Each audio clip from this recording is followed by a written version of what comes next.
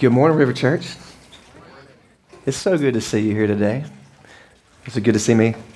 Kind of.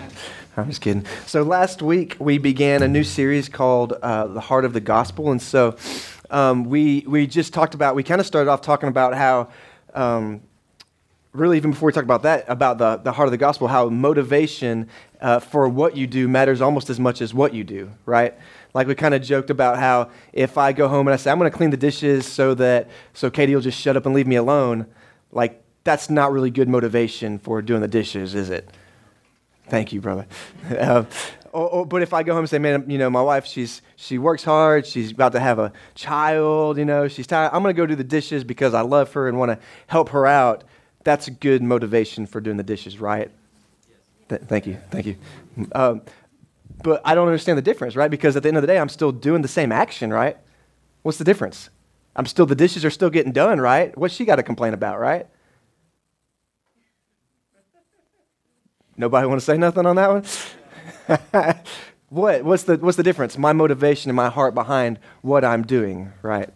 And so we talked about last week how sometimes in the Christian walk and in the Christian faith, us as Christians or people who want to be Christians misunderstand God's heart behind the cross and misunderstand God's heart behind salvation. And so we talked about how a lot of people think and get it twisted, get it messed up, thinking that God's heart behind the gospel is that he's going to come and Jesus died on the cross and now he did that so that we can prove to him how good we are.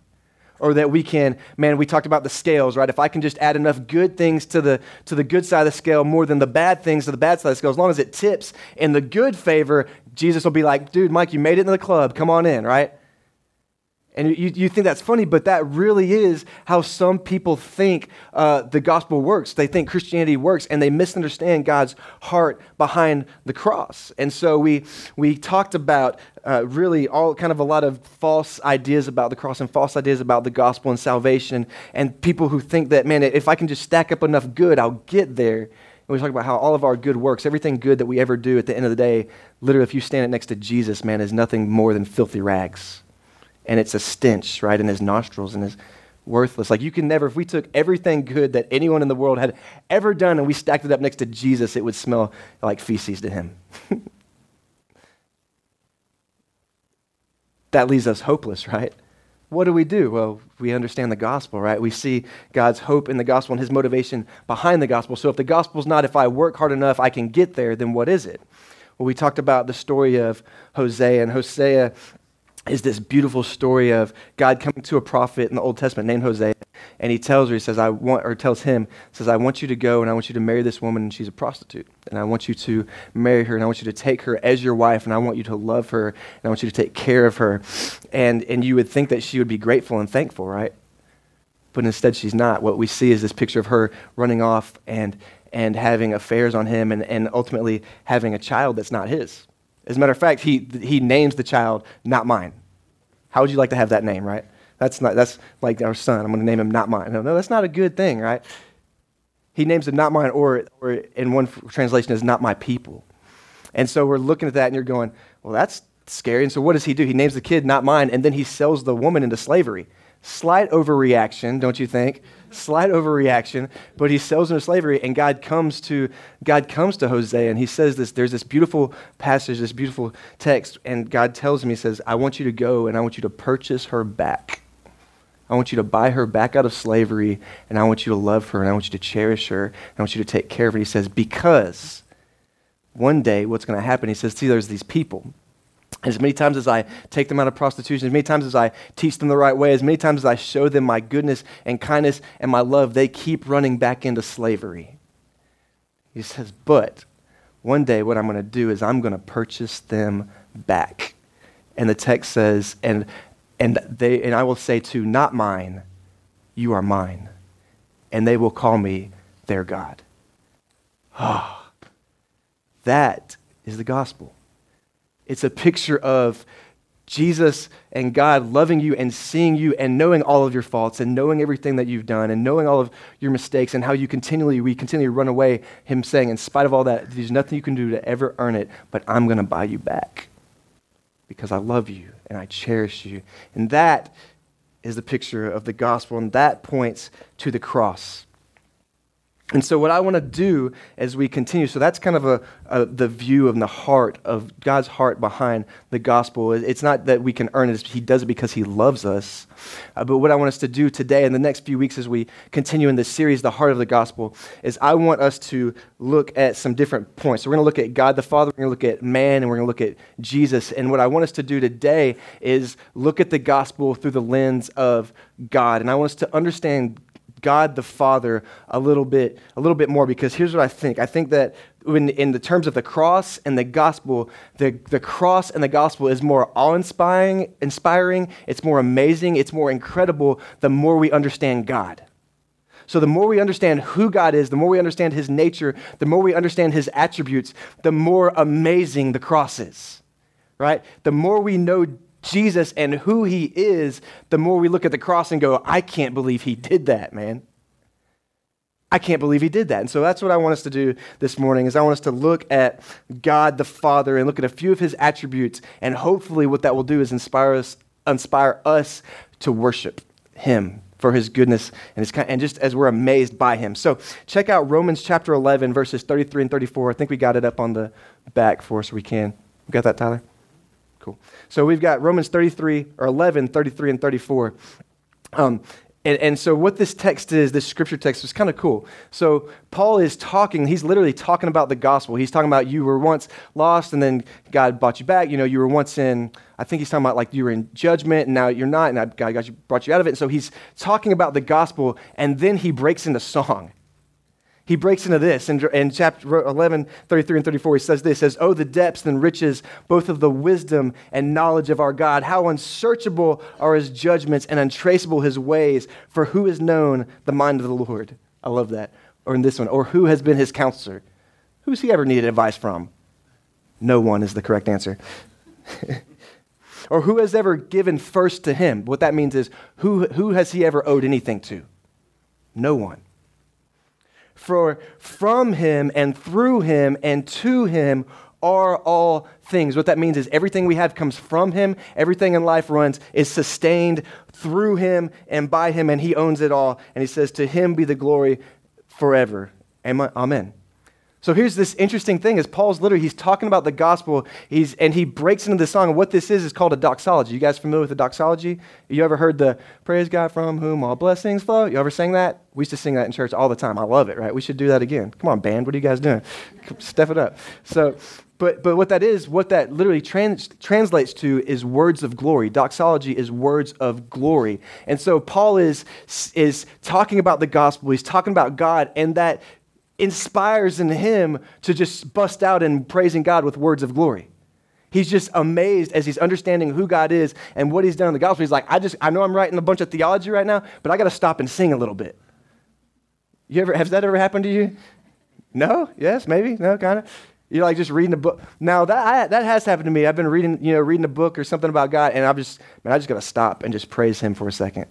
Worship him for his goodness. And so Paul is thinking about God and who he is, and he's inspired to just break out in song. And if you know Paul, I don't know if you've ever met him or anything, but if you know Paul, he's not exactly like the sing-songy kind of guy. He's like deep theology. It leads him to sing and worship God. It's really cool.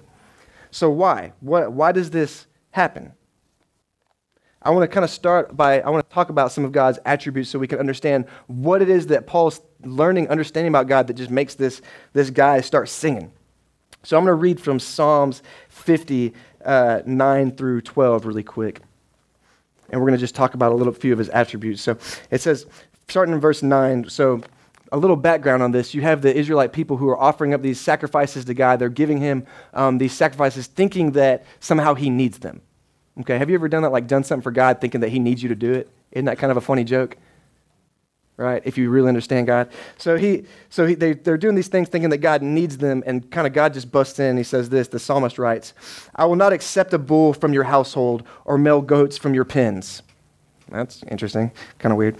He says, "For every animal of the forest is mine, the cattle on 1,000 hills. I know every bird of the mountains and the creatures of the field are mine. If I were hungry, I would not tell you, for the world is mine and everything in it."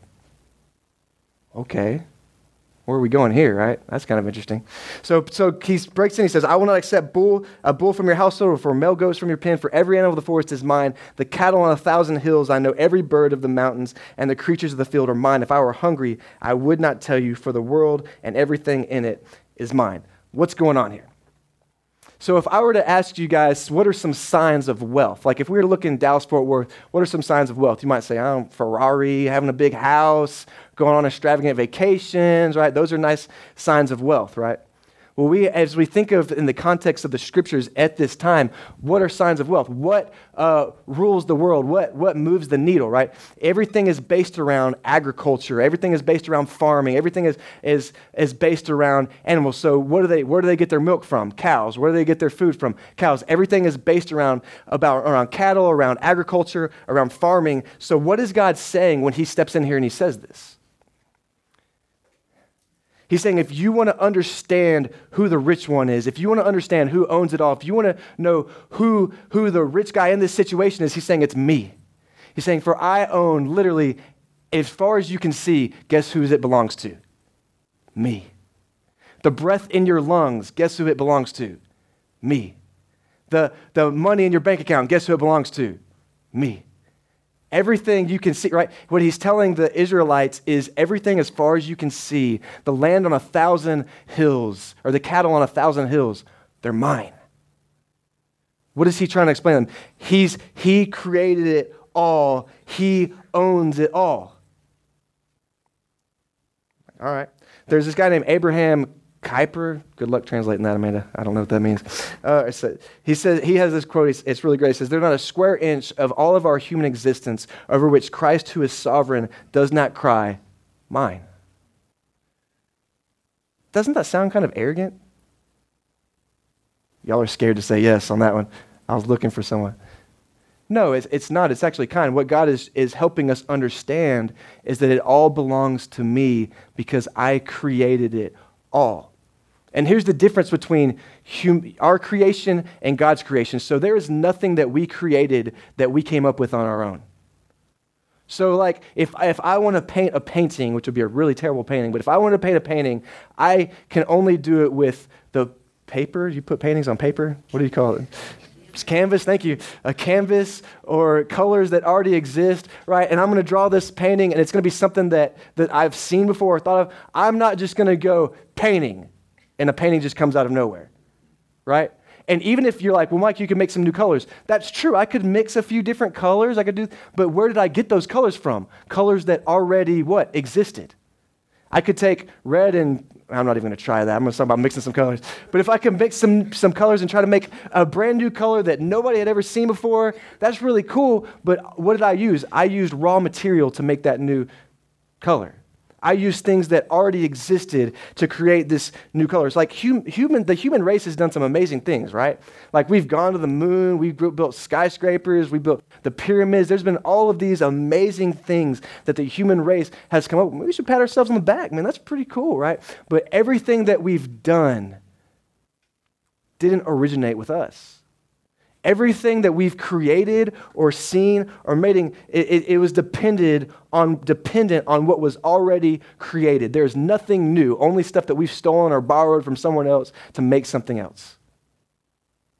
Does that make sense? But that's not how God operates. God literally, we see in the Genesis, talking about creation, God spoke it into existence, and it was. Like he didn't say, I'm going to take this over here, and mix it up and make the world. He literally said, heavens, boom. Right? Like the joke is, he told the angels, I'm going to create a universe, and the angels are like, what's a universe? Right? Because he created out of nothing. He owns it all because he created it all. He doesn't need raw materials to create. He made the raw materials. God is transcendent over creation. He owns creation. So whenever we, that's why it's kind of funny whenever we look at him and we kind of rebel against God. We're like, oh God, I don't want to do this. And he's like, really, you're going to disobey me? You're going to run back into that again? He's like, literally, the breath in your lungs, I own it. Does that help us see and understand the greatness and the majesty of our God. It's all his. It's all his. And so Paul breaks into song. He says, oh, the depth and the riches of the knowledge of our God. And he's understanding who this God is that we serve. Secondly, the second thing I kind of want to talk about is God's sovereign knowledge. God is sovereign, he knows everything about everything about everything about everything about everything that ever was, that ever will be, that ever, right?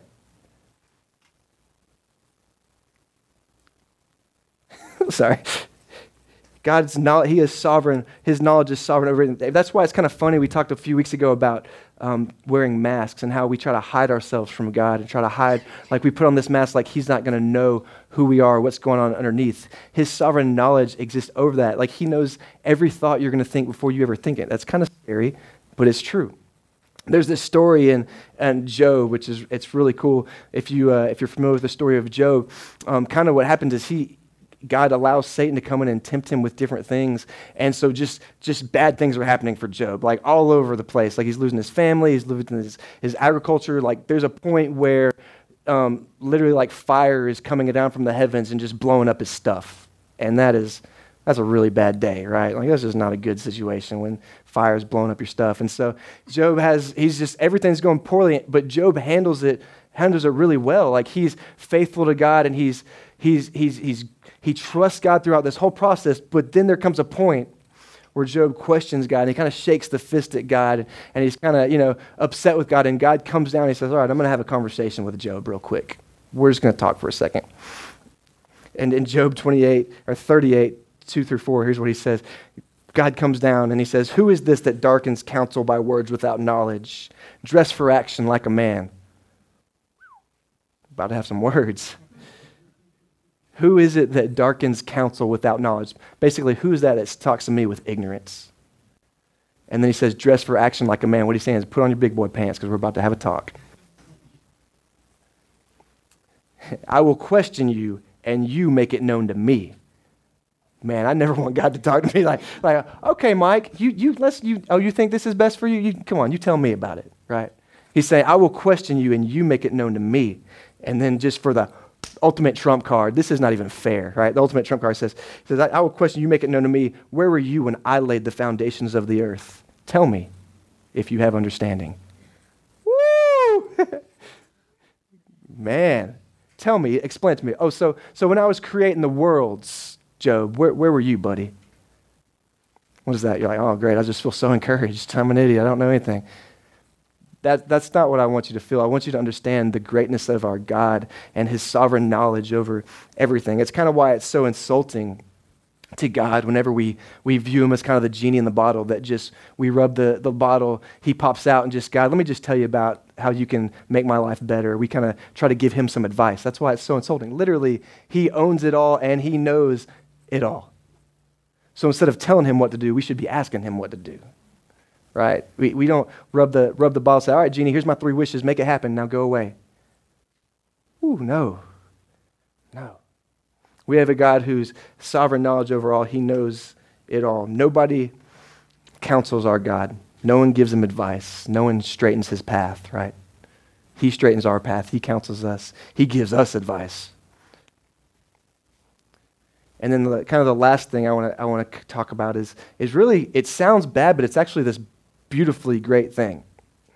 In Acts chapter 17, there's this picture of Paul, and he's walking through this town in Rome, and he sees all these statues, all these false gods, false idols. They made these statues to worship these gods, and so he's looking around, he's seeing all these statues, and this place, where they were at, was actually an extremely religious place. So they weren't the people that we just serve these gods and don't bring them here. It was the opposite. They wanted to worship all the gods. So they so much so that they had a statue that just said "to the unknown God" on it. So it's just in case we miss one, we want to have a statue for it, okay? And so that's how religious these guys were. They wanted to be, let's get all of them. And so Paul's kind of walking through the town, and he's seeing all of these statues worshiping these false idols. And so he stands up, and he's going to kind of explain to them and talk to them about the true and right God and who God was.